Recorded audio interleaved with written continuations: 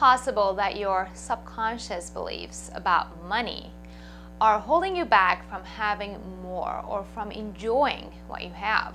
I'm Kenna Danielle, founder of Investiva, and today we're going to talk about your money mindset, what it is, and how it might be holding you back from a wealthier, more abundant life. I publish new content 3 times a week, so make sure to subscribe and turn on notifications so you don't miss out on our hottest updates.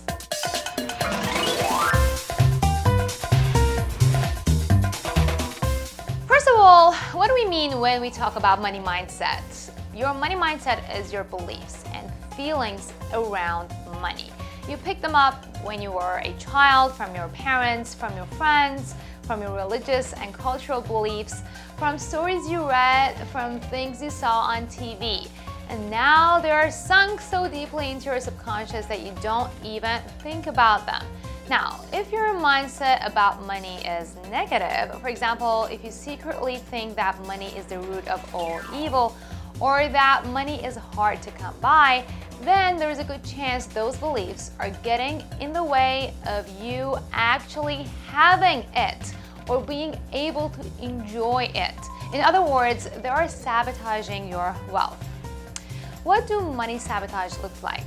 Your money sabotages can show up in a variety of ways. For example, you might say we want to have more money, but many of us actually push it away, maybe by spending too much or not charging what we're worth. Others of us will hold on tightly to our money, hoarding in an effort to feel secure without truly enjoying it, for learning how to manage it. And still, others of us like to think that we are above money, that it's tacky or greedy or it's unspiritual to want more than we have. The truth is that money isn't good or bad. It's simply a tool, but it's a very powerful tool. And throughout our lives, we attach a lot of very strong emotions to it. Sometimes these emotions are good, but often they are negative. Emotions like guilt, fear, shame, and helplessness inform how we relate to money and ultimately sabotage our efforts to have more money and to enjoy it more. Now, why would you sabotage yourself? Over time, we get so used to these feelings and thought patterns that breaking out of them feels just uncomfortable, even dangerous. We may not be happy about where we are financially, but at least it's familiar. So we sabotage anything that looks like it might take us out of that familiar place. For example, let's say you grew up in a house where there was never enough money at the end of the month to pay all the bills, and your parents were always stressed out. Now you're an adult, and you find that no matter how much money you make, you still run out of it before the end of the month. Subconsciously, there is a part of you that feels comfortable with the status quo and wouldn't know what to do with itself if there was extra money lying around. So without really thinking about it, you spend too much and you save too little just so that you can stay in your comfort zone, in your familiar place.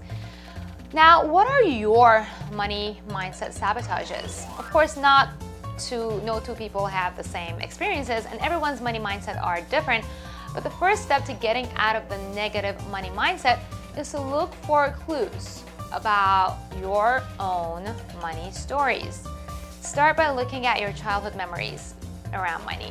Write down any memory that triggers an emotion around money for you, both good and bad. Next, look for patterns in your current life around money.